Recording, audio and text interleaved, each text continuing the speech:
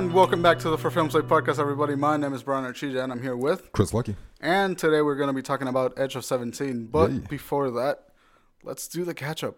Oh, yeah, that was quick. Yeah, that was quick. That was, let's right into that. Yeah, let's fucking dive right into it. Catch up. Slow week. Yeah, it's been a slow week for me, too. Yeah, nothing of note that I can think of really significant happened this week. Really. I started doing, I went back into Photoshop a little bit. Mm-hmm. I used Photoshop a lot back when I did YouTube for a while. Mm-hmm. And I missed it. I missed compositing. I missed just being able to take two pictures and just mash them together. And have it work really well. That's pretty cool. And so I did that and I felt fucking great. And I really want to get to it again. And I understand why animators spend fucking 17 hours a day on the fucking Cintiq. Just writing and drawing. I've been in that room a lot lately, and those guys work fucking hard, man. Yeah, they do. Our animation students are fucking beasts. Yeah, If I was an animation student, I probably would have blown my head off a long time ago. Yeah. That's how hard they work. They're hard workers. Yeah. They definitely are. But that room's fucking fantastic. They have their own little community. It's yeah. You know how if the school was Russia, they'd be Crimea? What? Crimea? Nope. No? No idea? Nope. If... Nope. Mm-mm. Geography? Nope. It's okay. If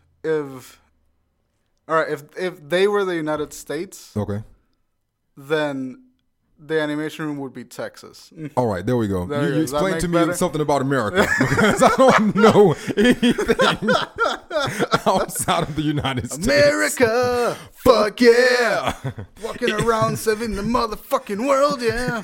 Ignorant fucking. We're just fucking ignorant fucks. I don't know shit. I saw a comedian talk about that the other day. It's just as soon as you it's Europe and the United States. That's it. Anything past that, I have no idea. Nope. South America, no fucking idea. Nope. Fucking Asian, no fucking. God damn it, Jonathan. It's Jonathan's always the one that texts me. It's either Jonathan or Sage, the one that texts me. Yeah, so what? Whatever. Anyway. But other than that, I haven't really done a lot this week. I had a shoot because we shot Sunday. We recorded Sunday. So it's Thursday, and it's I've been working. Yeah. That's kind of what's been happening. Definitely has. Well, actually, something did happen to me. Okay. I thought I lost my cat on fucking Tuesday. Yeah. And I got back. I left them on Monday at 11 a.m. Went to school, came back, cat wasn't there. So I woke up on Tuesday and cat wasn't there. Okay. So I was well, fuck, my cat's missing. Yeah. I haven't seen my cat in 25 hours. Yeah. So I was sad, so I went to school. I was he'll come back. And then I come home, fucking cat isn't there. Cat is nowhere to be fucking found. Yeah, but you said the cat was eating food, so it's we know the cat's not dead, but but where's the cat? Here's the thing, the food was nibbled on, and usually when I get home, cat fucking eats the food. So it's just all right, well the cat's eating, something's eating the food. Somebody's I don't know if it's food. my cat. Yeah. My porch light was on, might be some possum or some weird rat. That's happened before. Yeah, that did happen. I had a possum. I'm god damn it. Yeah. So I'm terrified. It's all right, well, I got to find my cat. So I started walking around the neighborhood trying to find my cat, and I walk around for 2.5 hours. Yeah. I'm behind neighbors' houses holding a flashlight, wearing a trench coat. I'm a big brown man. Yeah. The potential for me to get the cops called on me is pretty high at this point. Yes. And I'm just walking around looking for my fucking cat, meowing to the street. Just meow! Meow! To anyone that will fucking hear me. Yeah. And then I hear a meow back, and it's just oh shit, that's a cat. That's not my cat. And then a meow! Nope, not my cat. Some other cat. Not your cat. Just some other cat that thought I was trying to bang him. Yeah. And then I start meowing in the neighborhood. Dogs are barking at me. And at this point, I'm pretty angry at the fact that I can't find my fucking cat. Yeah. So when a dog barked at me, you're meow! He's fuck you, I'm not talking to you. So I look deranged. Fucking hell was it talking to you, asshole? Get the fuck out of here. Happened at 3 houses. Yeah. It's just in the back of my house, my cat usually calling me, comes running back. And I meow and the neighbor's dog starts barking at me. It's I'm not talking to you, man. Yeah. And the neighbor's lady just closes her door as I say that. I was just whatever, man. I'm finding my cat. Yeah. And so I didn't find him, and I was just bummed out, incredibly bummed out because I thought I lost my cat. Yeah. Have you ever lost a cat? I hope so. I hope to one day. It's I hope to one day. I have not lost a cat yet. I have 2 of them in my house. 2 of them. Yep, It's fucking heartbreaking when you lose a cat. We'll see. Because you're like... I'll see. It's like... Part of me is just like, man, like I'm supposed to keep you alive and you're not. How can I do that if you're not here? I need you here so I can feed you and keep you alive. And the other half, you just miss the little asshole. Like I was sitting in Tuesday night and normally he'd like rub up on my feet and like try to scratch my feet. And I was like, fuck yeah, I have a cat. Yeah. But Tuesday night, I didn't have a cat. So I was just like literally sitting in my living room, just looking at a wall, just like missing my cat. Yeah. And then I fell asleep on the floor of my living room. Woke up at 9 in the morning. The piece of shit was like fucking legs up, sprawled out in the hallway, just like, hey man, what's happening? And I was just like, you piece of shit cat. You fucking asshole cat. See, I can only dream. I can only dream and hope that one day the cat of the bane of my existence, we have a cat named Shiloh, just one day that the cat will walk away and just never come back.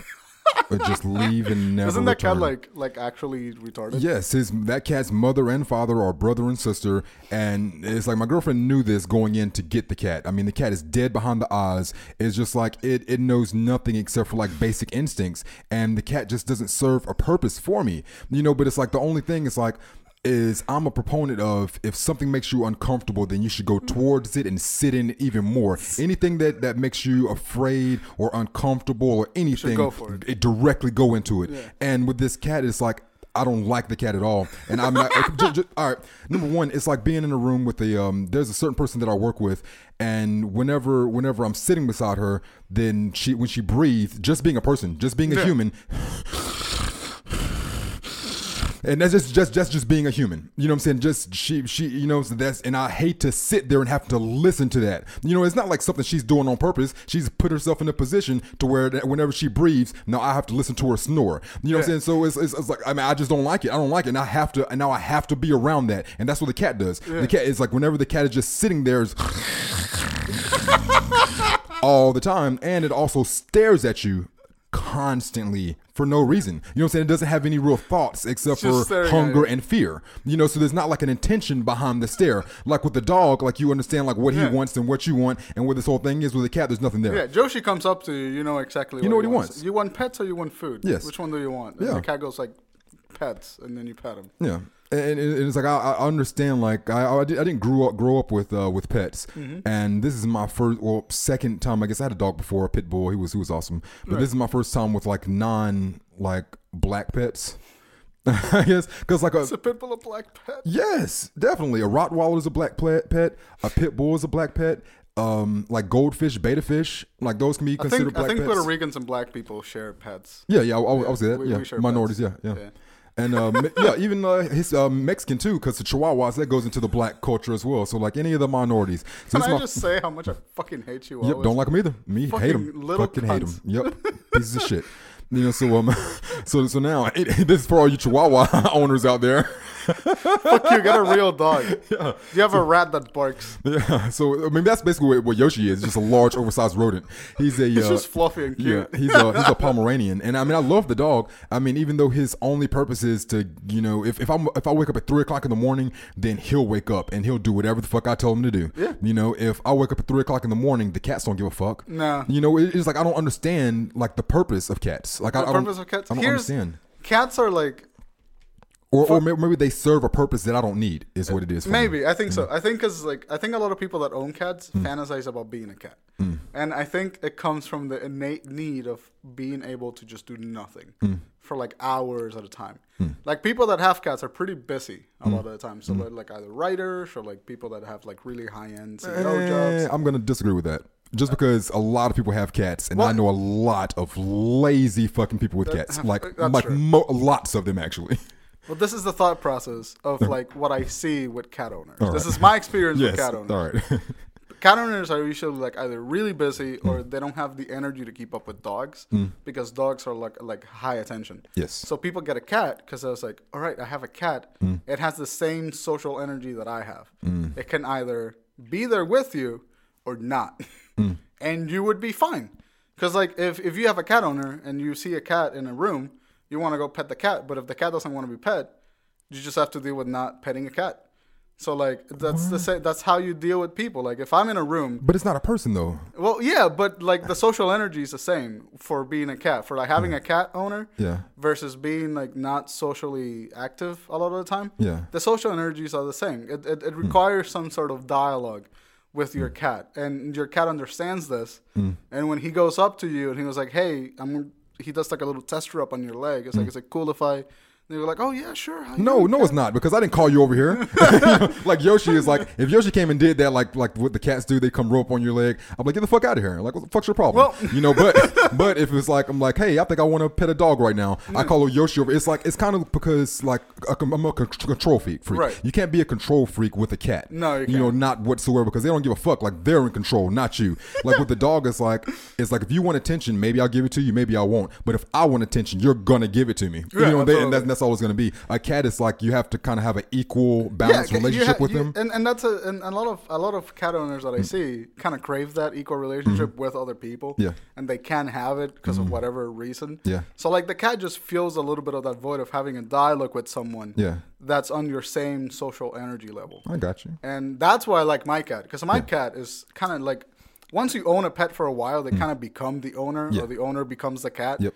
And so, like, me and my cat have the same thought process when it comes to, like, handling how to meet people. Like, a new person walks in the house, and my cat's like, I got to get the fuck out of here. And so, like, I just communicate with my cat. It's like, hey, dude, are you okay?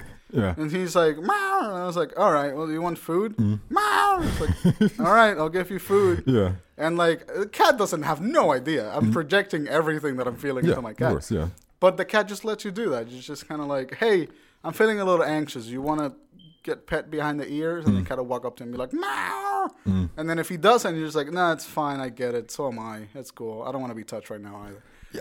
Yeah, I guess it's different people with different personalities. Yeah. Because like with Yoshi, it's like, if I love being at home and alone, and I'll have him in the room with me watching television, but I'm not looking at him, or like, we're not interacting with each other, but I like that he's just sitting there and with me in the room. But then if somebody was to knock on the door, to the living room, then he would get up. People, oh yes, and I would. People, oh yes, finally, yes, people, yes, we get to play, time to have fun. We're socializing.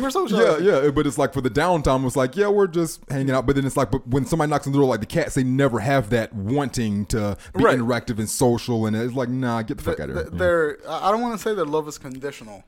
Yes, but their love is conditional. Yeah.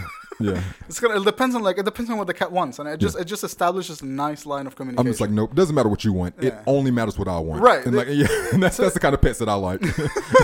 Different personalities, man. Like I like my cat because my cat lets me know, like, dude, you're being an asshole right now. We should stop that. I mean, it's like a friendship as well. It's like an actual dialogue between like cat and human. Yeah. And it's weird how it sounds, but I mean, it's true. Yeah. And it's like a friendship as opposed to a piece of property. Right. Yeah. Like Yoshi's my property. He's not my friend.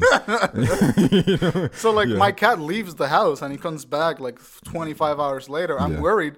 But he's a cat. I can't do dick about it. Yeah. Because he's a fucking cat. He's going to leave whenever he wants and comes back. That's an odd thing about this is going to transition into something a little bit weird, different. But all right. So before we have this internet and the technology and the rating systems and everything, and you were talking about how you can go into a movie and like just see I can pay for a bad experience. Well, no, just pay for any experience. Right. It's like you don't know that you're going to pay for a bad experience. But I'm saying, like, you could turn a television, the TV on, and a movie could come on, and then you don't have to know the title or what the rating is or what anybody's ever said about it, and then you can start watching it. And that's what we had to do, 30 years ago, because like it just is what it was.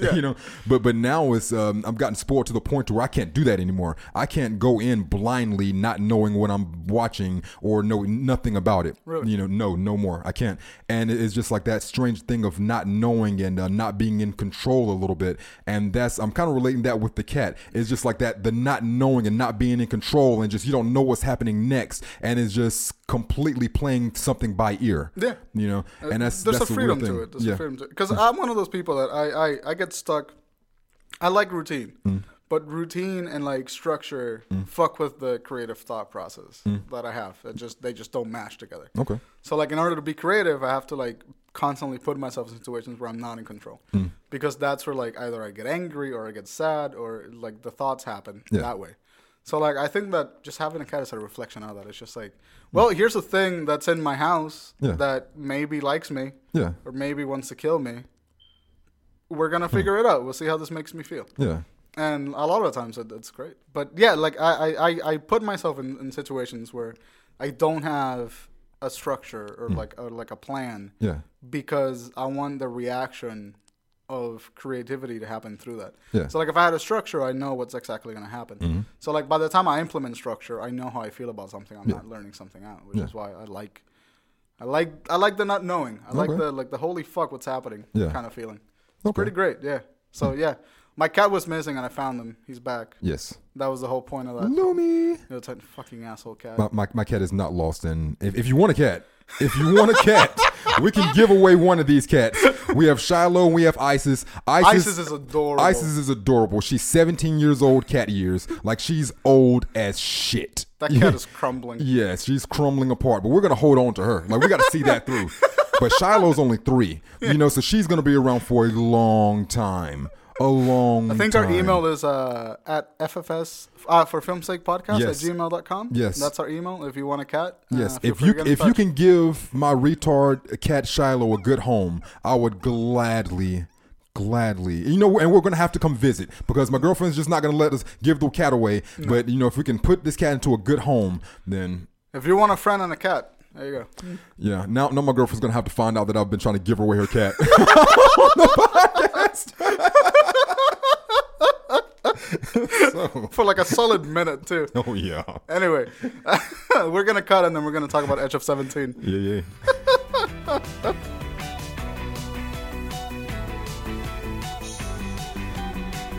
I like that we both do that in like our native language. Is that what you said the same thing? Yeah, I said it in Spanish. Oh.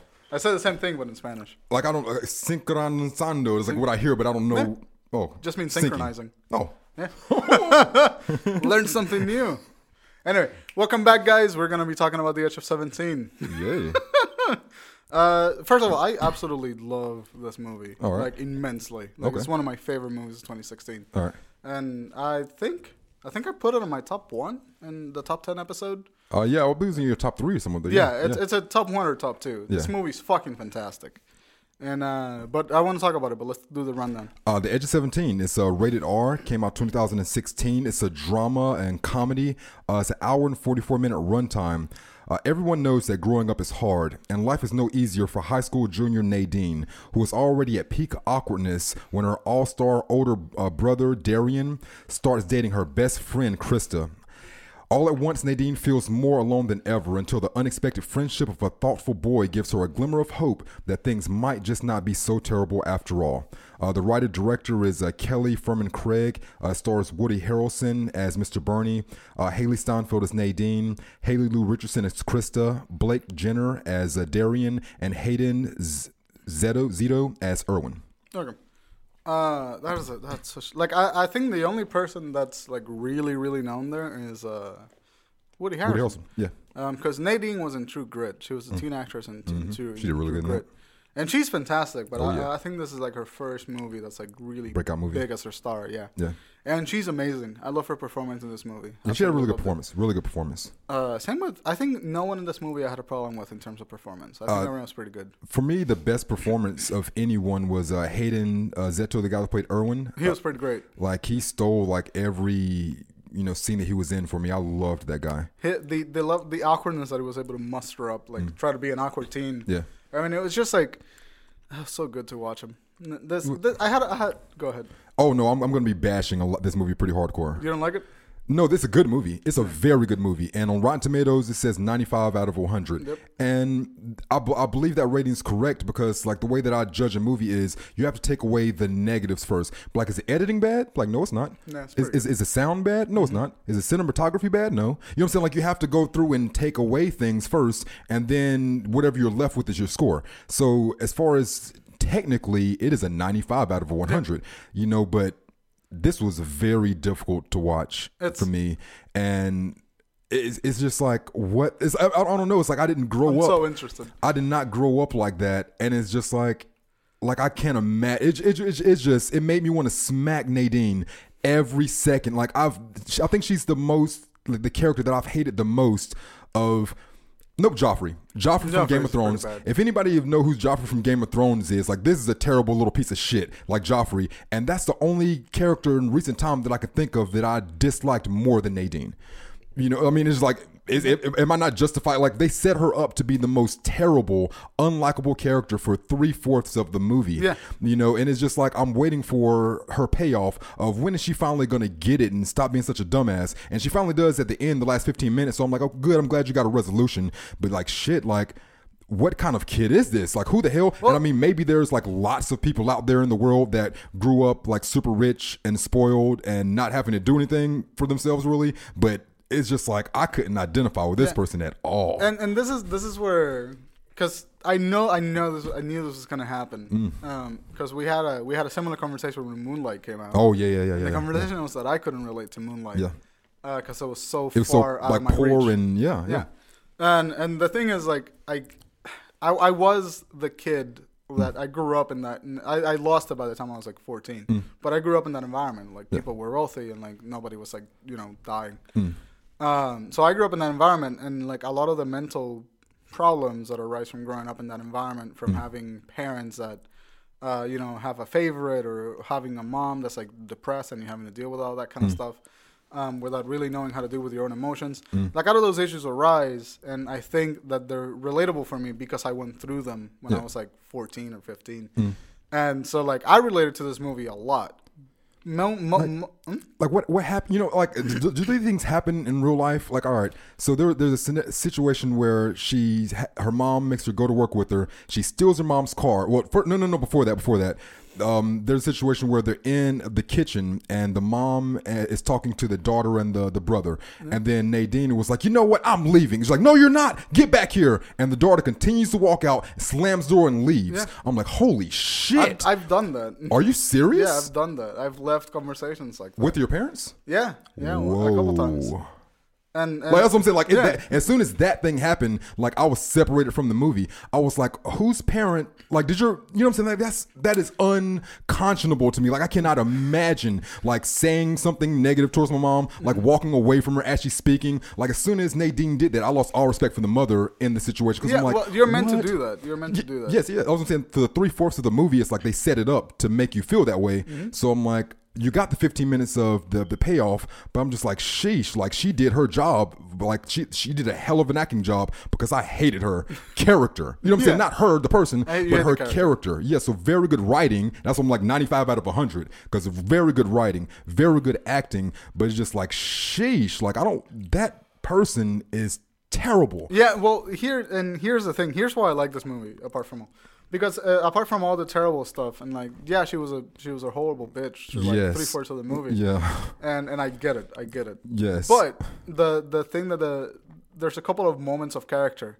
The first one is when she's drunk in the bathroom. Yes, and she's like having a conversation with Krista, and she goes, and then I had a worse thought. I have to spend the rest of my life with myself. Yeah, and so like, first of all, I've had that thought multiple times throughout whatever young I was, from like 15 to 21. Definitely. Everyone has that thought. Yes. But so there's a couple of moments of characters that reveal that the reason why she's that way is not because she is that way. It's a defense mechanism. Because she lacks some sort of connection that she lost when her father died. And like, everything around her was comfortable. And then suddenly you take that away. So the spoiled brattiness really becomes a self-defense mechanism to make sure to try stick everything the way that you know it is. And so like, and then the other moment of character that really hammered that home for me was at the end when she goes, talked to her brother in the hall. Yeah, she's talking to her brother in the hall, and she goes like, I have this huge fear that I have this feeling that I'm looking down on myself, and I don't like the way I sound, the way I act. I don't like know what me. to do about it. And I don't know how to change it. And I'm afraid that feeling will never go away. Yes. And so, like, those two moments of character, even as bitchy as she was throughout the whole movie, I related to them because I was that kid. I was the kid that... Yes, but I mean, I think there are a lot of kids like that, but it's just you don't get the excuse to behave the way that she does. No, it's not an excuse. I'm not saying it's an excuse. Yeah. I'm saying that the reason why those things happen... Yes. They're just defense mechanisms. Oh, definitely. So, like, it didn't... Like, even though it bothered me that she was a bitch throughout the whole movie... Yeah. You understood why she was that way. I understood why, and then like I just kind of wanted to help because when I was a kid, no one really helped me figure that out. Nope. And I think that's why this movie hit home so hard for me. Because if you're someone that's been through any like a similar sort of circumstance, anxiety, depression, or just anxiety, depression, and losing like, a loved one, right? When your mom's depressed and you have to talk her off the ledge every day. Like I identify with both characters in this movie because the brother had to deal with like a sort of a depressed mom and sort of like keeping his life together and keeping her life. That's together. the character I'm more identified with. A number of things happen in childhood, but it's like you can kind of pick the person that you were going to be. Yeah. And my brothers got stuck into Nadine's character more of the childhood and me being thrust, because I'm the oldest, being thrust into, nope, now you're an adult. It doesn't matter how old you are. You don't get to do these things anymore. Right. So it's like I'm looking at her like the older brother was looking at her. It was like, why don't you think that I just love everything? Yeah. That everything is just easy, that I want to go to school right down the street because my mom's going to have a breakdown and that you're driving her to the edge of craziness. You think my life is easy? That I want to wake up at 5 o'clock in the morning and come do this and drink kale juice and, and be this perfect person? No, that shit is hard as fuck. Like living this life is hard, but it's like I have to do it in order to grow up and be, a responsible human being. And Nadine is like, well, what about me? Well, and that's the thing. And the reason she's like, what about me? Was because the one person that she felt connected to died. Yes. And then after that person died, the other person that she felt connected to, only real connection, Krista, started dating her brother, which to her was her perfect, friend. Organized, compartmentalized world breaking down. Yeah. And so, like, that's, like, I don't want to say that I defend her for being the way she was. Because she was, like, even, like, because when something would happen, like all right, so say when she's talking to the brother and the brother says something to her that's truthful and tries to help her, and then she's like, you know what, your head is too big for your body. It looks ridiculous and you'll never be able to fix it. Right. Because there's nothing else she can really get on him for. Like any truthful thing that she would want to say about him is actually a positive thing. Yeah. So the only negative thing that she could find was, oh, well, your head is big. Or there's another situation where she text messages a guy and she was like, I want to give you a blowjob. I want to put your mouth on my tits. I want to fuck you inside this room, yada yada yada. And the guy responds back, and then he picks her up, and with the intention on doing exactly what she said in the text message. She gets there and then becomes a cock tease and be like, oh no, what's going on now? What's happening? I told him that I wanted to suck his dick and to fuck him, but now he's trying to get me to suck his dick and fuck him. I don't understand why this is happening. Yeah, bitch, you are stupid as hell. And then as soon as he was like, don't try to make me the bad guy, and I'm like, exactly, like she's the one that told you to come pick her up and out of the way. And then she gets out of the car and was like, I hope you get in a car wreck and get paralyzed, you stupid bitch. I was like, what the fuck is wrong with her? She's, you know what I'm saying? I get it. I get why this character seems, but I've done the stupid text message, go out somewhere and then go like, wait, what the fuck am I doing? Moment of clarity. I've done like all the things in the movie. I've done less extreme versions of them. Yeah. So like I get it. Like I know what you're trying to say to me. Yeah. And I know that she is a bitch. Yes. That's all I'm saying. I mean, right. And that is a very good movie. It's a 95 out of 100. The lady that played the super bitch, she played it so well that I hated her character and love her as an actress, and I'll go watch her other movies because of this. I love the guy that played Irwin, but it's hard to watch because it just seems so far-fetched and, unreal. It's just, I've never seen anything like that if a child talked to a mother, then immediately you're being smacked to the ground. It's like, woo. Yeah, no, it's I know what you're saying, and I think the hard hitting for this movie really was like what I loved about this movie is the depiction of like depression and anxiety that it depicted. It depicted very real, and it was very accurate to how it actually feels. Yeah. When someone's depressed, they don't mope around and hope till the world crushes them. No. When someone's depressed, they act the way that Nadine does because they're asking for a connection. Acting out, they're like asking to be connected to. Yeah. Or like when someone has anxiety and they want to not be weird, the only way that they know how to interact is be weird because it's how they search for a connection. Everybody has a different way of dealing with it though. I just didn't like her way because the brother's father died too. That was his dad too, and he was connected to her just as much, and he was connected to his mother. He has a mother and a father the same way Nadine has a mother and a father, but she deals with it a lot differently. But Darian had to step up and become the support system for the mother. He didn't have to. He could have. No. He could have decided that I don't want to do. You know what I'm saying? It's like that's the same thing with me. It's like I can decide that I'm not going to be my mother's support system. I'm not going to be the person that gets a job at 14 and a half. I'm not going to. You know what I'm saying? Like, you can just be like, I'm not going to do it, and then let everything fall to shit. You know, but if you don't do it, if you don't become that person, then it all falls to shit. So he decided to step up and do it. Like you're making it sound like he had to do it. Well, like he made the choice to do it. He has a choice. He made the choice to do it. He had to do it, man. Like I was that. He didn't have the choice to walk away. What would he have done? Like he was an adult, he was about to leave for college. Like instead of going to college. When the father died, that happened 5 years before the settings of the movie. Yes. 2016. He's a senior in high school at this point, but instead of, like I said, instead of him looking for the college that he wants to go to, he's looking for local colleges so he can stay nearby his mom and his sister. That's not what I'm saying. When the dad died, he was still he was barely. What? He would have been my age. He was young. Yeah, he was young. Yeah. At that point, he didn't have a choice. He had to step in. He had to become the mother support system. He had to grow up faster than Nadine had to. He had to do all of those things because there was no one else to do it. But when you're that young, you don't have a choice. You don't. But it just feels like a cop-out. It's like, well, he had to do it, but she didn't have to do it. She was, well, that's the thing. She didn't have to do it because then it allowed her to not do anything. Well, I'm just saying, like, the relationships are different because he became the support system. Yeah. But while Nadine was looking for her own support system, her mother is busy wallowing in self-pity. Yeah. And her brother is busy taking care of his mother's self-pity. Yeah. So there's no one to support Nadine. Yeah. And so when that kid doesn't have that support system, they become their own support system. Yep. They're sort of survival mode. So in order to lash out, and they don't know how to interact because it's hard to talk to other kids about the shit that's on your head or find a friend that's a support system. Yeah. When that happens, they sort of withdraw into themselves. And that's when like the depression and the anxiety starts acting out. Yeah. And then when they find a spot that they're comfortable in the world, and then that place gets cracked down by some insignificant event, they act out because it's the only way that they know how to ask for a support system. But it's not right. It's not right. Because everybody can act out. Everybody can say these things are going wrong, so I'm going to express myself. But you know what I'm saying? It's like, but that's not the way psychology works. Like a lot of people aren't aware that they're doing this. A lot of behavioral things aren't aware of how they're doing that. It's hard to excuse it though because he had the same opportunity to do that as well. You know, like he could have been. I'm not excusing it. I'm saying it's what happens. Yes. I'm not saying it's right. I'm not saying it's okay. Yeah. I'm not saying she has a defense. Okay. I'm just saying it's what happens. Okay. And because the circumstances are of what happened, that's what transpires. Okay.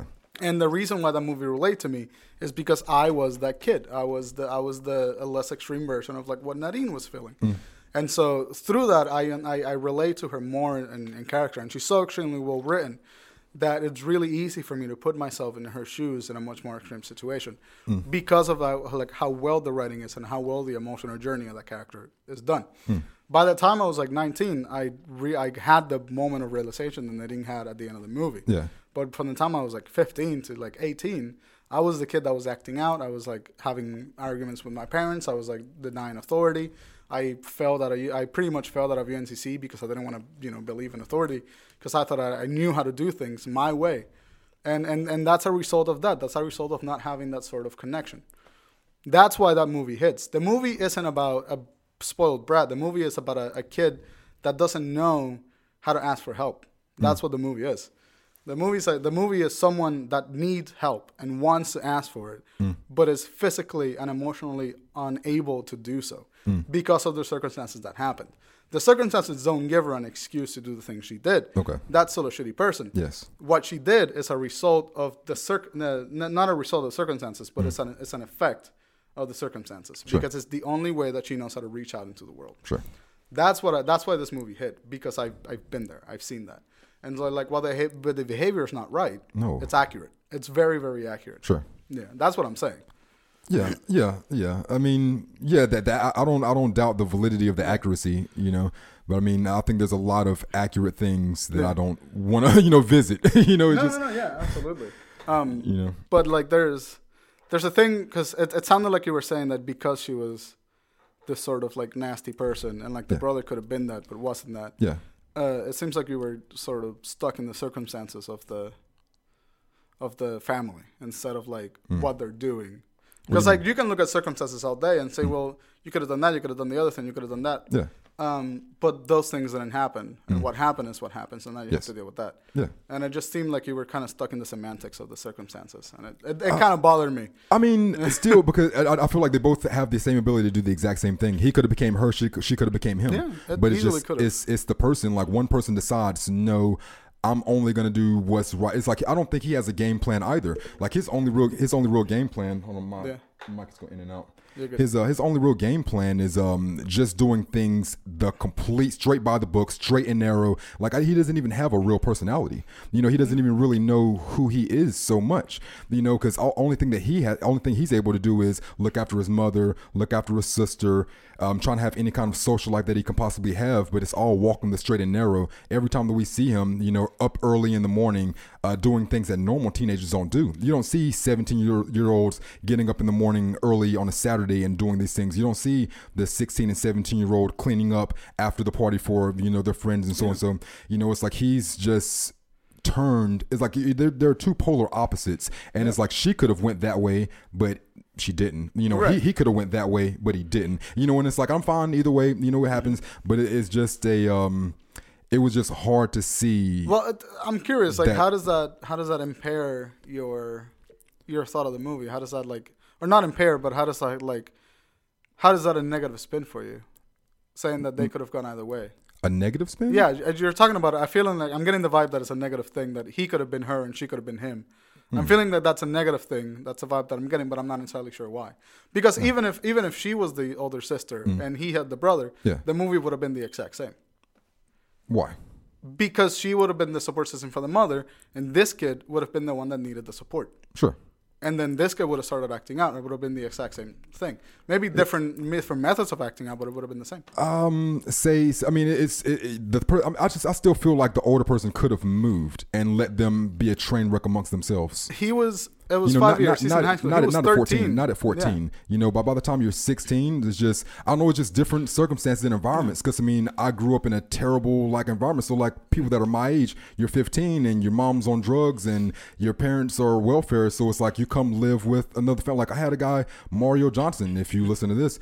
We were 16 and he came and lived with me and my grandmother because his family situation. Right. So, I mean, it's like when you're in terrible situations, you can get out of it once you get to a certain age. Right. And that's something that I contemplated for a very long time, being that brother type person who had to hold everything together. And then by the time I turned 17, I did. I left and never came back. You know, I turned 17. I was like, I'm not living with none of parents, father. Like, y'all can have this shitty mess of a life that y'all have made for yourself. And I'm going to go do the straight and narrow thing.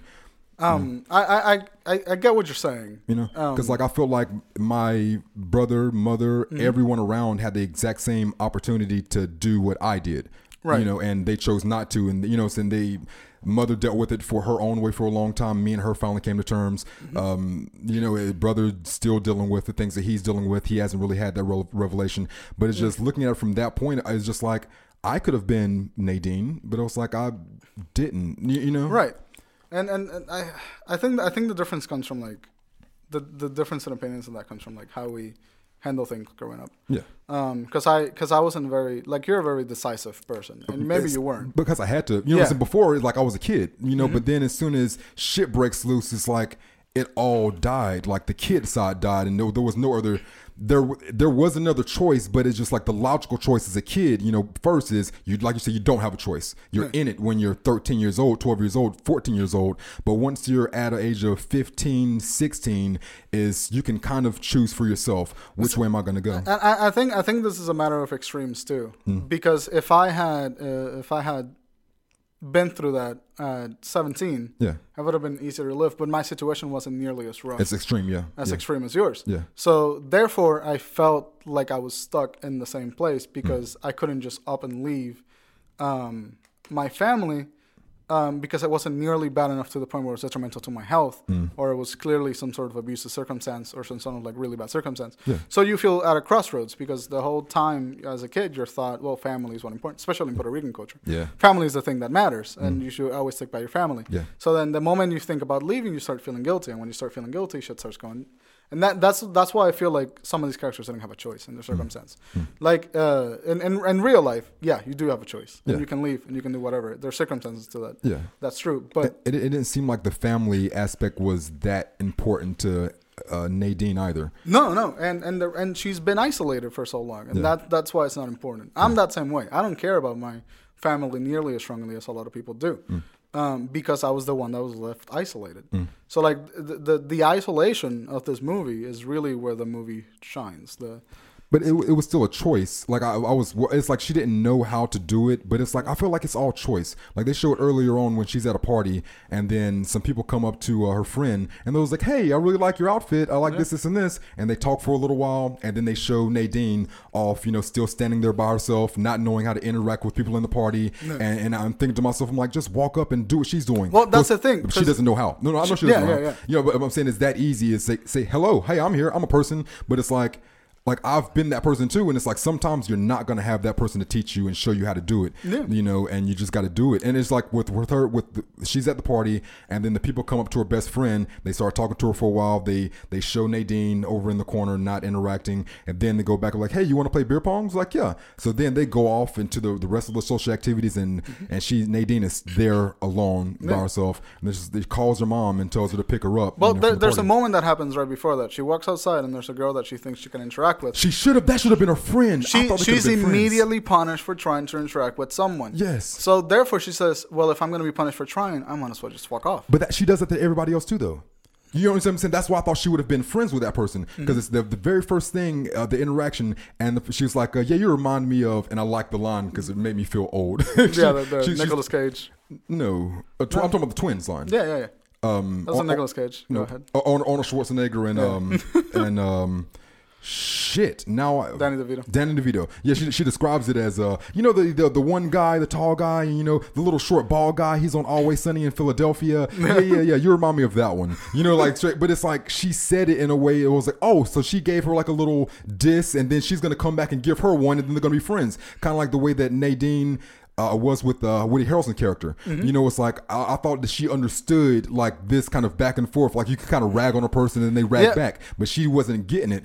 And I realized that when she got in the pool with Erwin for the first time, and then she just bags him. She was like, "Hey, you want to have sex?" And he thinks about it, and he was like, "Fuck, okay, yeah." And then she's like, "Oh, nope, I'm just kidding." I was like, "What the fuck?" You know what I'm saying? Like she does the same thing to people that other people do to her. Right. I think the difference in those interactions is that that one girl hit her in like an insecurity. Because that was a huge point of the movie, saying that she's always felt compared. The movie opens with her being compared to her brother. But the insecurities, you're hitting people with insecurities. That's what she's going for as well. She tells her brother, your head is super big, and that you'll never be able to fix it. You know what I'm saying? That's the only thing. When she's trying to be friendly with people, like I'm saying, like at that party, she was trying to be friendly with that girl. She's like, well, I'm here, I might as well be friendly with her. And what the girl does is unintentionally, she hits her right in an insecurity when she thought they were having a friendly thing. Yeah. When she hits someone's insecurities, it's to offend them because they've said something hurtful to her. Not necessarily. Yeah. What about the sex thing? Like that wasn't the sex thing. That was just her thinking she was funny. All right. What about later on or earlier when they go to the carnival? It's like you remind me of a really old man inside of a wheelchair in a nursing home, and it's like what? Like why would you say that? No, it's a compliment. I'm like, what the fuck are you talking about? You know what I'm saying? It's like she does that often, and if you were to say that exact same thing to her, then her insecurities and depression and anxiety would have went plummeting. You know what I'm saying? So it's like she's doing what people are doing to her and isn't recognizing the cycle. Yeah, you're not wrong. I just feel like I just feel like I get it. Like the compliment thing for me, that was never close to an insult because I compliment people like that. I compare them to like weird things. But like I'm saying, like you recognize if he did the same thing to her, then it's like she definitely takes that as like not a compliment. Yeah, and part of that and part of that stems from the insecurities, not knowing how to interact. Yes. So like I get, I know what you're saying. The cycle. It's like not only is she like not self-aware, she's like doing terrible things. She's not aware of why she's doing the terrible things. She doesn't know how to stop doing. I think she's very aware, and I think she tries to push it away. I think there's a lot of self-awareness, and she tries to push it away. And the reason, and I really think that's the case because I do that. Okay. I've been like painfully self-aware, and I've pushed it away, and it's gotten me in trouble before. Yeah. Because it hurts to be that self-aware when you're in a position like Nadine's. It hurts that much. So you just try to push it away and hope that what you're saying isn't weird enough to offend someone. So like I think that's what's happening. I don't think she's not self-aware. I know characters that aren't self-aware, and I know people that aren't self-aware, and I know people that are painfully self-aware. And the painfully self-aware act more like what Nadine was doing than what she was doing. That's, I can't, I understand that's definitely what she's doing, but it's just like a difference of the way of life. Is like you can choose to do that, and it's like, yeah, I can choose to like push away the things that I'm afraid of or don't want to think about, but instead I'll live in it. A lot of the thing is like you keep using the word choice, and this is why I'm getting like a little bit like triggered. Yeah. Because a lot of the times these aren't choices. These aren't things that you think about. These are things that happen, and you're reacting in like instinctively. So these aren't like you can choose the way you think, but it takes work. But you can choose to apologize. You know what I'm saying? Like the self-awareness I'm talking about is like if something happens as an instinct, then the awareness is to realize the thing that happened and then change it. As opposed to continuing to go down the road and go down the road and go down the road and wait 4 or 5 years, and then you look at all the shitty things that you left in your back. You know what I'm saying? It's like you don't have to just do something shitty, realize that it was shitty, press it out of your memory, and continue to go. Yeah, and I think like I said, if it's not a choice and it happens, then fine. But then at least check yourself afterwards. Like you can always look back on bad decisions. It's like I can make a choice and make a bad decision, or if I have anxiety, depression, or something that is making me instinctively make a bad decision, I can still look back on my action and realize that it wasn't good and fix that. And she wasn't doing any of that until the end. And you seen where she finally got to change, where and the mom finally grew up too, where she goes to see Irwin's play or his short film, and her mom texts her, and then her mom calls her.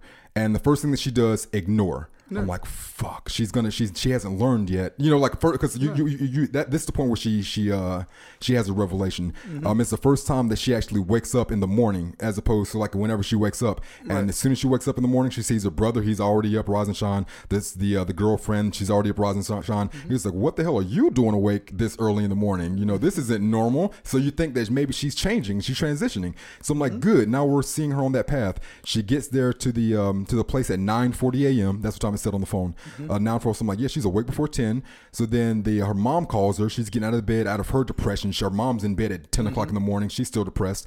She calls her because she goes inside of her room and sees she's not there. She calls her and she ignores her mom's call. Then I'm like, fuck, why would you do that? That's your mom. She's worried about you. But then she gets her phone back out and she texts, I'm okay. Yeah. Then I'm like, yes, that's all it takes. Yeah. Like, that's all that it takes. That's an adult. That's what you do. And then the mom, I was like, now mom, like, yeah, that's fine. Yeah. That's fine. Then the mom, she texts back. She was like, you better call me back immediately. Nope. Deletes it. Let me know that. Okay. Yeah, and I think that this is a lot of people definitely learning how to back away from their shitty actions. Yeah. I think the self-awareness was at the end. Yeah. Everyone kind of got their own sense of self-awareness. Yes. Woody Harrelson became sort of a father figure to Nadine in a bit. Yeah. So like, I just think the movie did a very great job at navigating the reality of relationships. I 100% agree with that. And like, and I understand the motivations and the decisions that were made on an emotional, psychological level. Yeah. Because I made a lot of the same stupid decisions and said a lot of the same stupid things.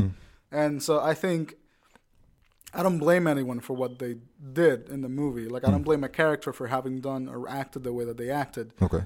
Because I understand the place that it comes from. I can relate to the place that it comes from. So that's what the writing for me, I think, was one of the best writings that I've ever seen or ever read. I blame Nadine a lot just because she didn't fix the things that she fucked up. She didn't fix them yet, but she's a person beyond the movie. Yeah. And at the end, we get the hint that she is going to fix them. Yes. So she hasn't fixed them yet. Yes, so she could go back and become a much better person. That's what they would have us believe. Yeah. So I agree with that. I think that's what's going to happen. Yeah. But like, the writing was really solid because of how it navigated sort of conventional relationships. Yeah. It made them fresh, gave a new perspective on the John Hughes type comedy where things are exaggerated. It was a solid screenplay by solid performances with solid actors with solid technicality. Yeah. And like, everything felt very, very real. I liked a line from her mom as like I said, dealing with somebody. My mother, she my uncle, my mother's brother, he was shot and killed when I was younger, and they dumped his body in my outside the elementary school. You know, so after that happened, she turned into a wreck. You know what I'm saying? Like, she was done, like super depressed. You know, but it was like I identify with seeing that. You know, just like having a mother that is just like out of it, done. You know, alcoholic and just anything is just like they're done. They're out of it. You know, and one of the lines I really like from Nadine's mom is like when I get mad, I get really quiet and really still, and I say to myself, everyone in the world is as miserable as you are. They're just better at pretending. Right. You know? And I think that's a moment in the narrative that the mom and the daughter, that was like the first real connection they had in the movie. Yeah. And that's what leads to the ending where they like communicate and I'm safe, I'm okay. Yeah. That I think that's why I love this writing, because like there's no big dramatic moment. No.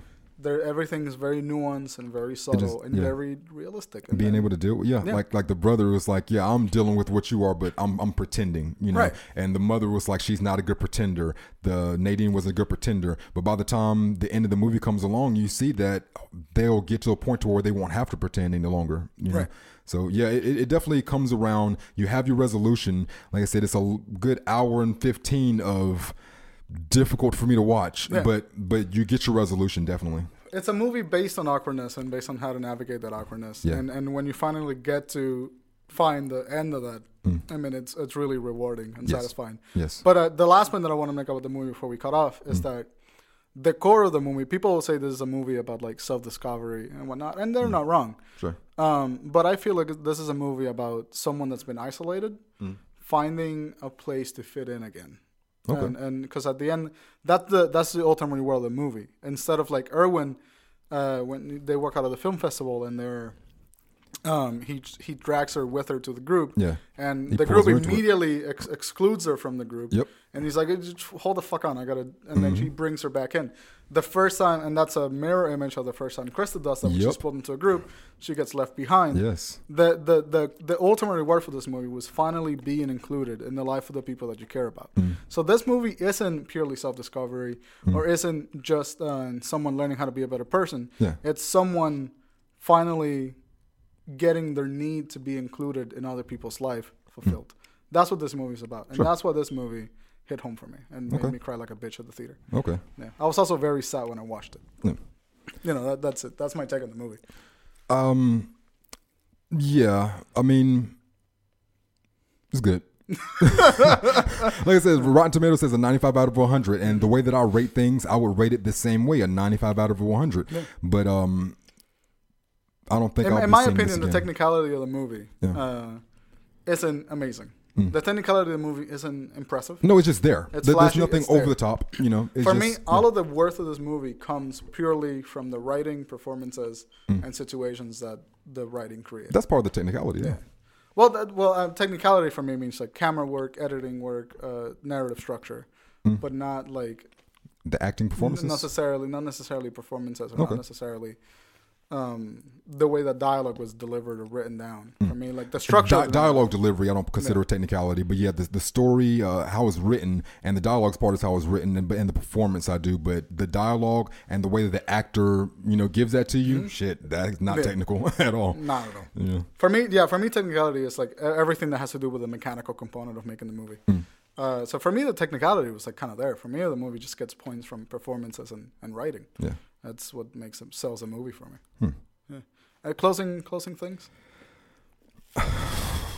There were still other things that I didn't like that I didn't even say. Yeah, the fact that Erwin is in high school. He's an Asian guy that has a 6-pack and a nice chest and a nice body. He looks like he's 24 years old, but he's pulling a 17-year-old, and he's like the most in shape Asian guy I've ever seen. And I'm like, come on, like how? You know what I'm saying? Like, I don't know if when I'm in high school, I didn't know that graphic designer that is also a film nerd that also spends the majority of their time drinking protein shakes and getting in the best shape possible so they can date the girl that doesn't like herself or anybody else. I was just like, And then the fact that she didn't even like him enough to be straight up with him, and then went to go try to suck some other guy's dick, and then comes back to him at the end. And I hoped when she got to go see his play, when he said that wasn't about you, I was hoping the twist was her having to deal with herself after that, realizing that no, she doesn't get the guy that she wanted to suck his dick. No, she doesn't get Erwin because she's not good enough for him, and for her to realize that life sucks, but you can't throw a temper tantrum every time something goes bad, but she got him in the end, and there was a resolution, and I thought it was cool. All right. So I have so many problems with the line, the middle bit of saying that, like she went to a guy that sucked his dick and then didn't suck his dick, and whatever, what you said, that bit gave me a problem. Let's hear it. But you said so many fast things. Let's hear it. That I got lost. I think she did offer to suck a guy's dick. Not only did she offer, she said she was gonna do it, and she was like, "You come pick me up, and I'm gonna suck your dick." And then and that's after she already has a thing with Erwin. Yeah. So it's just like, what the fuck? It's like, I've been Erwin myself too, being the loser guy that's just hoping that some girl, will like me. But just because she said that doesn't mean she can't go suck somebody's dick. Exactly, you're right. Walk away. It's fine if she wants to walk away. Walk away from who? From Nick. From the Yes. Yeah, she was a bitch, and it's fine.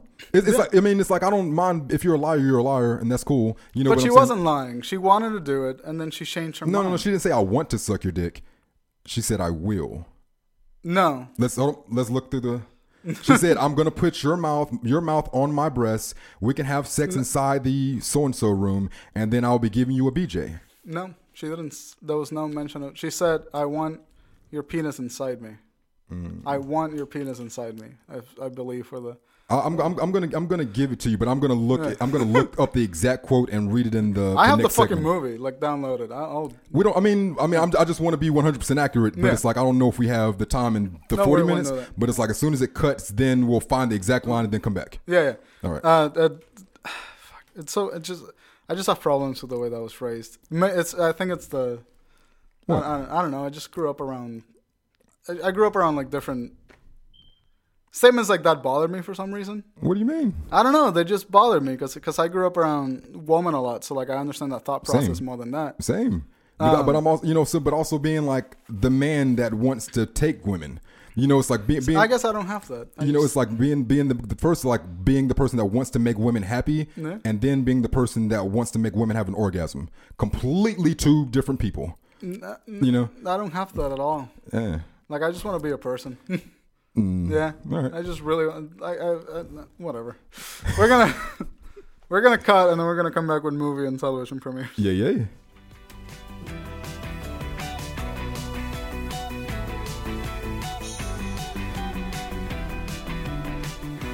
And welcome back, everybody. We're going to do television and movie premieres. Yeah. This week in television, first we have Tuesday, February the 21st, The Detour. The Detour is a comedy. It's going to be on TBS at 10 p.m. It says season 2 starts with back-to-back new episodes tonight. Guests this season include Samantha Bee, James Cromwell, John Oliver. Is that the girl from Full Frontal? Full Frontal with Samantha Bee? Yeah. Trevor, no, that's going to be another thing. But yeah, and John Oliver. That's going to be on TBS. That's a completely different thing. Yeah, but what's that show called? Sorry, I missed The Detour. Okay, cool. Yeah, it's going to be a comedy on TBS Tuesday, February the 21st at 10 p.m. The exact same day, we have something called Trevor Noah, Afraid of the Dark. What is he? It's a comedy special. Okay. Netflix comedy all special. Right, he is a stand-up. Yeah.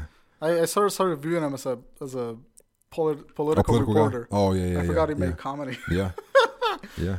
Trevor Noah, Afraid of the Dark special. The trailer's already out as a comedy. It's going to be a comedy special on Netflix. Nice. Check that out. Dude, Netflix got the stand-up game on fucking lock. Yeah. Remember it used to be HBO? Yeah. Fuck that. Yeah. Showtime's trying to get in on the thing. Oh, there's another channel called CISO. Mm-hmm. CISO is doing nothing but comedy. I don't know if they're on television or if it's just an internet thing or whatever. Is it like stand-up comedy or stand-up comedy? Oh, stand-up comedy, yeah. CISO. Cool. Next thing's going to be Thursday, February the 23rd.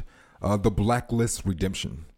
Haven't seen The Blacklist, but this is one of those shows where anytime I go to a party or I go to a friend's house or something like that, and I always ask, what's the last movie you watched and what are you watching on television? Always fucking comes up. Always comes up. fucking hate that show. Always comes up. I absolutely hate that show. You watched it I've enough to watched hate it? 7 episodes. I hated every single episode. But you kept going back. Well, because I watched the first one, I was like, this is bad. I watched the second one, I was like, that's intriguing, but I didn't enjoy myself. I watched the third one, this is bad. Yes. It had a pattern. Like, every other episode would be good enough for me to watch the next one. And so like, by the time I hit 7th, it was just like such a bad fucking, it's just like, I can't. Ooh. And I dropped it. All I'm right. sorry, like anyone that likes the show, good to you. I mean, I don't know. But I have a huge problem with sort of Deus Ex Machina villains, which is what this guy was. Okay. So he can fucking go suck a dick. God, I hate that show. It's the spinoff from the hit drama The Blacklist was introduced in a May episode that found Ryan Eggles, Tom Keen joining up with these some names of people that I don't know. You know what? It's The Blacklist Redemption. It's a new drama. It's going to be on NBC at 10 p.m. Thursday, February the 23rd. This is the kind of show that if you haven't watched The Blacklist, you're not going to watch it. So anyone that's going to watch Redemption, hope you enjoyed Blacklist. You know, well, maybe not. Because, I mean, there's people that watch Law & Order SVU that haven't watched Law & Order. Yeah, but Law & Order SVU has an identity of itself. Blacklist may do the same thing. They could break off the Blacklist, then Blacklist Redemption, then Blacklist, The Final Calling. But you know what I'm saying? Like, they can do a whole... Final Calling? Oh, no. It's the final countdown. Yeah. That's the Thursday, February 23rd, The Blacklist Redemption, NBC 10 p.m. I haven't watched that show. I don't intend to watch that show either. It's not great. Just the writing, like it's done very well. Like technicality, very well done. I mean, I got people will highly. Aaron Forney, good friend of mine. He said, if you don't do anything else, you have to watch The Blacklist. You have to watch The Blacklist. And I got home and I was like, no, I don't. Oh, no, I don't. I don't have to do that. I don't have to do a goddamn thing. Nope. I ain't gotta do shit. Like, all right. Next thing is gonna be Friday, February the 24th. Is I Don't Feel at Home in This World Anymore. It's going to be a movie. That was dramatic. Yeah. It's on Netflix. It's a drama thriller. This Netflix indie thriller is a directorial debut of The Green Room and Blue Ruin star Macon Blair. And it just won the top award at this year's Sundance Film Festival. Huh. Nice. Well, goddamn. Starring Melanie Linsky and Elijah Wood. Elijah Wood does his thing. My girlfriend says that hold on, got a little headphones. My girlfriend says that Elijah Wood looks like a pedophile that's about to get caught, like at all times. Like his face always looks like a pedophile that's just about to get caught. You know, because he's like all wide-eyed. His face is like kind of dopey. Just, you know, and it's like it's like not like a pedophile that's a comfortable pedophile. Like no, She's a pedophile that knows he's about to get caught. Yep. He fucked up somewhere. Yep. Yeah, that's what Elijah Wood's face looked like. If we can bring Elijah Wood's face up outside that. Oh my God, that's really funny. The next thing is going to be Ultimate Beastmaster. Oh, it's a new show. It's a reality competition on Netflix. This is what I was talking about. Yeah. This is the shit that I was talking about with Netflix. God damn it, you were killing me. Yeah. Well, I'm killing myself. You're not doing anything. It's a Netflix thing that they're spending money on their Netflix originals. They're getting rid of a lot of other stuff, whatever. Right. But they're only using a lot less money per Netflix original. Is what I'm saying. And this one here, Ultimate Beastmaster. Sylvester Stallone produced international strength endurance competition will feature different hosts in different countries, including Terry Crews. Hold on, I might be back on. Including Terry Crews in the U.S. and all 10 episodes streamed today. So that's February 24th, that Friday. I don't know how to feel about this. Like, Sylvester Stallone, like, he produced it, but it doesn't say anything about him being in it. I don't think he's in it. So that might be all right. Yeah. That might be all right. All right, there you go. Oh, I don't fuck with Sylvester Stallone. You don't like Sylvester? No. I guess after Rocky, that was it. That was it for you? No, what's the name? I loved Rocky. I love a number of the Rockies. Yeah. I loved Rambo. I love all the Rambos. Yeah. Nope, loved the first 2 Rambos. I was gonna call you on it. Yeah. But after that, nah. Okay. You know, because I mean, he's an action star, so it's like he can't do anything except for action, and I'm not big on that. But Terry Crews is in it, so he might like flex his pectorals. So I'll watch that. The Old Spice shit. I like that. I can flex them, but I don't have mine aren't big enough yet. You know, that's awesome. Can you see that shit? No, you can't really see it in there. No, you can't. A little bit. Oh yeah, it's right there. There you go. There you go. Yeah, a little bit. Yeah, but it's like, you got to get them bigger so it actually does something. Shows up. I think Terry Crews. I play Overwatch a lot. I love that game. Yeah. I think Terry Crews might be voicing one of the characters in Overwatch. Yeah. That'd be super dope. It's called Doomfist. There's theories around it. Yeah, but that's Friday, February the 24th. Went away. That's fine. It's still wide. All right. Go ahead. The next thing is going to be Saturday, February the 25th. The Independent Spirit Awards. That's going to be a live event on IFC at 5 p.m. Nick Kroll and John Mulaney hosts. Nick Kroll's pretty funny. And John Mulaney's hilarious, too. Those people are funny as well. Apparently, they say the amount of tuna is to be determined. Is that a thing? That's a John Mulaney thing. That's a John Mulaney thing. He loves tuna. He made a joke about tuna at one point. All right. You like John Mulaney? I love John Mulaney. He's fucking funny. How do you not like Seinfeld? I think you would love Jerry Seinfeld. I like Seinfeld as a comedian. Yeah. I don't like the show. The show Seinfeld. Okay. But I like Seinfeld as a comedian. I think he's really funny. I think he's terrible. But I love Seinfeld the show. Yeah. But it's like I don't like because I'm like he's one of the lovable. He doesn't work blue, so he doesn't like no curse words and everything is like very approachable, happy. So I was like, you might like that. You know, I like his comedians in cars getting coffee. I like that a lot. You like that now? Yeah, I've always liked that. I didn't think you liked it at first. No, I just don't watch it a lot. But when I watch it, I like it. Yeah. And I liked his Talking Funny thing he did on HBO with Ricky Gervais, Louis C.K. and Chris Rock. Yeah. I think he's got valuable things to say about comedy. Yeah. But I just don't necessarily enjoy the show. I'll give you all right. Yeah. Yeah. There was somebody else that that didn't like Seinfeld yesterday that we were talking to. I felt like I found like a kindred spirit. But he was black. You know, he was black. It's like I would garner that 9 out of 10 black people don't like I guess I'm Puerto Rican. I'm not black. I guess I have black in me. Yeah. I guess. Yeah. Start stretching it. It's like too much of a... Yeah. Let's move on. Yeah, let's go. The next thing is going to be... Fuck, my camera's running out of battery too. Shit. Well, yeah. Yeah. Next thing is going to be Sunday, February the 26th, the 89th Academy Awards special. Okay. Hosted by none other than Jimmy Kimmel. You're goddamn right. Jimmy Kimmel. You're goddamn right. Pretty bad. He's awesome. No, he's not. I wish Jonathan was here for this. Jimmy Kimmel is one of the better stand-up hosts, one of the better late-night hosts that we have around here.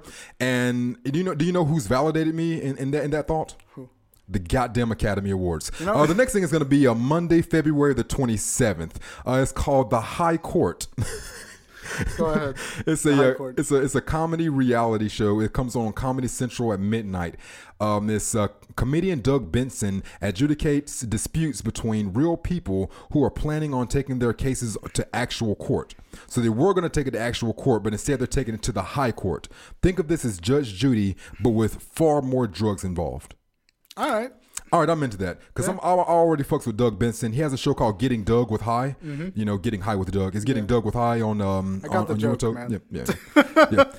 They have a number of different segments, pot topics, hot whatever. But watch it. He's good. He's great. Cool. The next thing is going to be Taken. Taken on Monday, February the 22nd, 7th, to follow the trend of movies that are now television shows. Taken. It'll be on NBC at 10 p.m. Don't want it. I don't want it. Don't want it. What if I told you that Liam Neeson was going to be the star of this? I don't want it. Yeah, but I'm not going to tell you that. Because he's not. I'm not going to tell you that. But I just want to know what you would say. What if I told you that? I don't want it. I like Taken 1. That was it. I'm glad we agreed that Taken 2 was not good. No, it's not. It was not. I had to fight people for that. Yeah. I had to fight people. Same here. For Taken 2. I was like, no, it's not good. It's not. I had to find a certain set of people and show off a certain set of skills. I hope it. The first one was great. But it was like the Beyonce thing when Taken 2 came out. Couldn't nobody say anything bad about it. And I'm like, no, it's not good, guys. You know what movie's great? John Wick. John Wick 2 is way better than any Taken sequel, whatever it be. Just go watch John Wick instead of Taken. The next thing is going to be Tickled movie.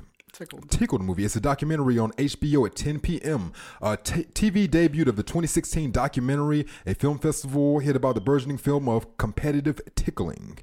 All right, move on. I don't want to hear anymore. You don't want to know about the competitive tickling? They have a tickle king. Fuck tickling. You're not into tickling? No. How? What? Tickling is the one thing that whenever someone touches you, they make you look like a psycho. That would think that would be you can your go alley. because tickling makes you go From like ha to don't fucking touch me, and like that. Come on, tickling is awesome. Come on. Fuck you. The Tickle movie, yeah, it's a documentary on HBO. It's called the Tickle movie. The Tickle movie sounds like a bad porn. They also have a guy called the Tickle King. But you know what's funny? Like as much as I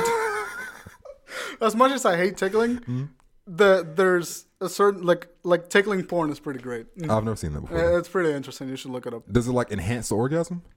No, it's just I don't know why. I don't know what it does. It's just interesting. Yeah, I'm gonna pass then. Just Google it. Go like tickle abuse. I'm gonna soft pass, not a hard pass, but just a soft pass. Just a soft pass on the tickle thing. The next thing is gonna be When We Rise. It's a miniseries. It's gonna be on ABC at 9 p.m. 8-hour miniseries about the history of American gay rights from Oscar-winning Milk screenwriter Dustin Lance Black. Oh, nice. He stars Guy Pearce, Mary Louise Parker, Michael K. Williams. The list goes on. The miniseries will air nightly this week through Friday, skipping Tuesday for a presidential address. Nice. I guess we're going to be having our first presidential address on Tuesday. I'll be crying on Tuesday. Wowzers. Yep. Yeah, but that's all for television. And for movies, let's see what we got coming out this week. Anything of worth? Yes. First thing that we have here. You know what my favorite thing about that was? You absolutely came prepared, knowing if there was anything of worth. Oh, always. You played it off. Yeah, definitely. Like, yes. Well, let's see if there's anything worth it here. Yes, playing to the guys. Yeah. Well, maybe we don't have any movies this week. No. I fully know all the movies and television shows. Oh, man. First thing is going to be a Punching Henry. It's a 95-minute runtime. It's a comedy. The rundown is a hapless, satirical songwriter, Henry Phillips, is lured to L.A. when a veteran TV producer decides to make a show about a life of a loser.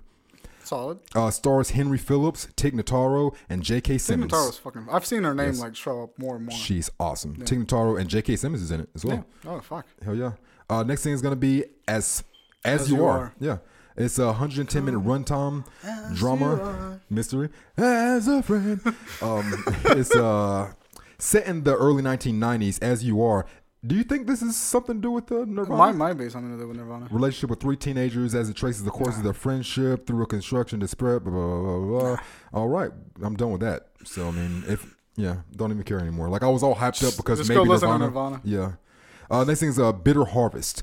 Rated R, 103-minute runtime, a drama, romance, war movie.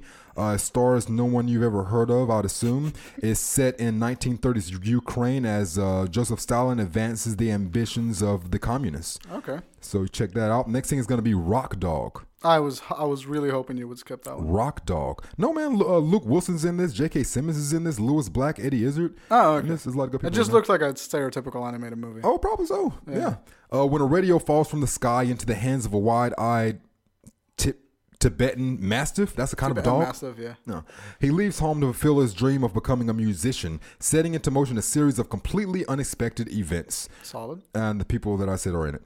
The next thing is going to be Collide. Collide is a PG-13 movie, 99-minute runtime, listed as an action thriller. An American backpacker gets involved with a ring of drug smugglers as their driver, though he winds up on the run from his employers across high-speed country that I can't pronounce. So that's another movie that'll be filled with That sounds like the Joseph Gordon-Levitt, where he was a delivery driver. I didn't see that. Neither did I just know it's a movie that exists. Director Aaron Crevy stars Felicity Jones, Anthony Hopkins, and Ben Kingsley. I'm hoping that Felicity Jones is as good as I think she is. I just didn't like her in Star Wars. Yeah. Well, at least this movie Collide has some people that you may know. Right. Felicity Jones, Anthony Hopkins, and Ben Kingsley. Anthony Hopkins? Fuck me. That's a lot of money for Anthony Hopkins. Yeah. Oh, yeah. What's the next one? The last one is the movie that I've been anticipating for quite some time. Is that the Jordan Peele? Yeah, Get Out. Nice. Get Out. Rated R, 103-minute runtime, listed as a horror. Metascore 80 out of 100. Really? A young African-American man visits his Caucasian girlfriend's mysterious family estate. Director Jordan Peele stars Allison Williams. Guys, we'll be seeing this. Yes, absolutely. Ooh, can't wait. That is a good block. Anyway, our cameras are dying out of battery, so we're gonna cut it. They don't know about the cameras if they're listening on the podcast. They don't know. This is true. we're gonna end it right here. I think it was a good discussion. I really liked the episode. Yes. Yeah. And but other than that, you can do the spiel. Twitter at @FFS Podcast. Yes. iTunes, SoundCloud, Stitcher, and Google Play Music under For Film's Sake. We have a Facebook page under For Film's Sake as well. Find us, talk to us, review us, talk to us to Twitter, do the whole fucking thing. And hope you enjoy the movie. If you haven't watched it and decided to watch it after this episode, it's a really good movie, and I think you should check it out. Yeah. Cool. Anything you want to say, Chris? Solid. 10 out of 10. We're done. Bye, guys.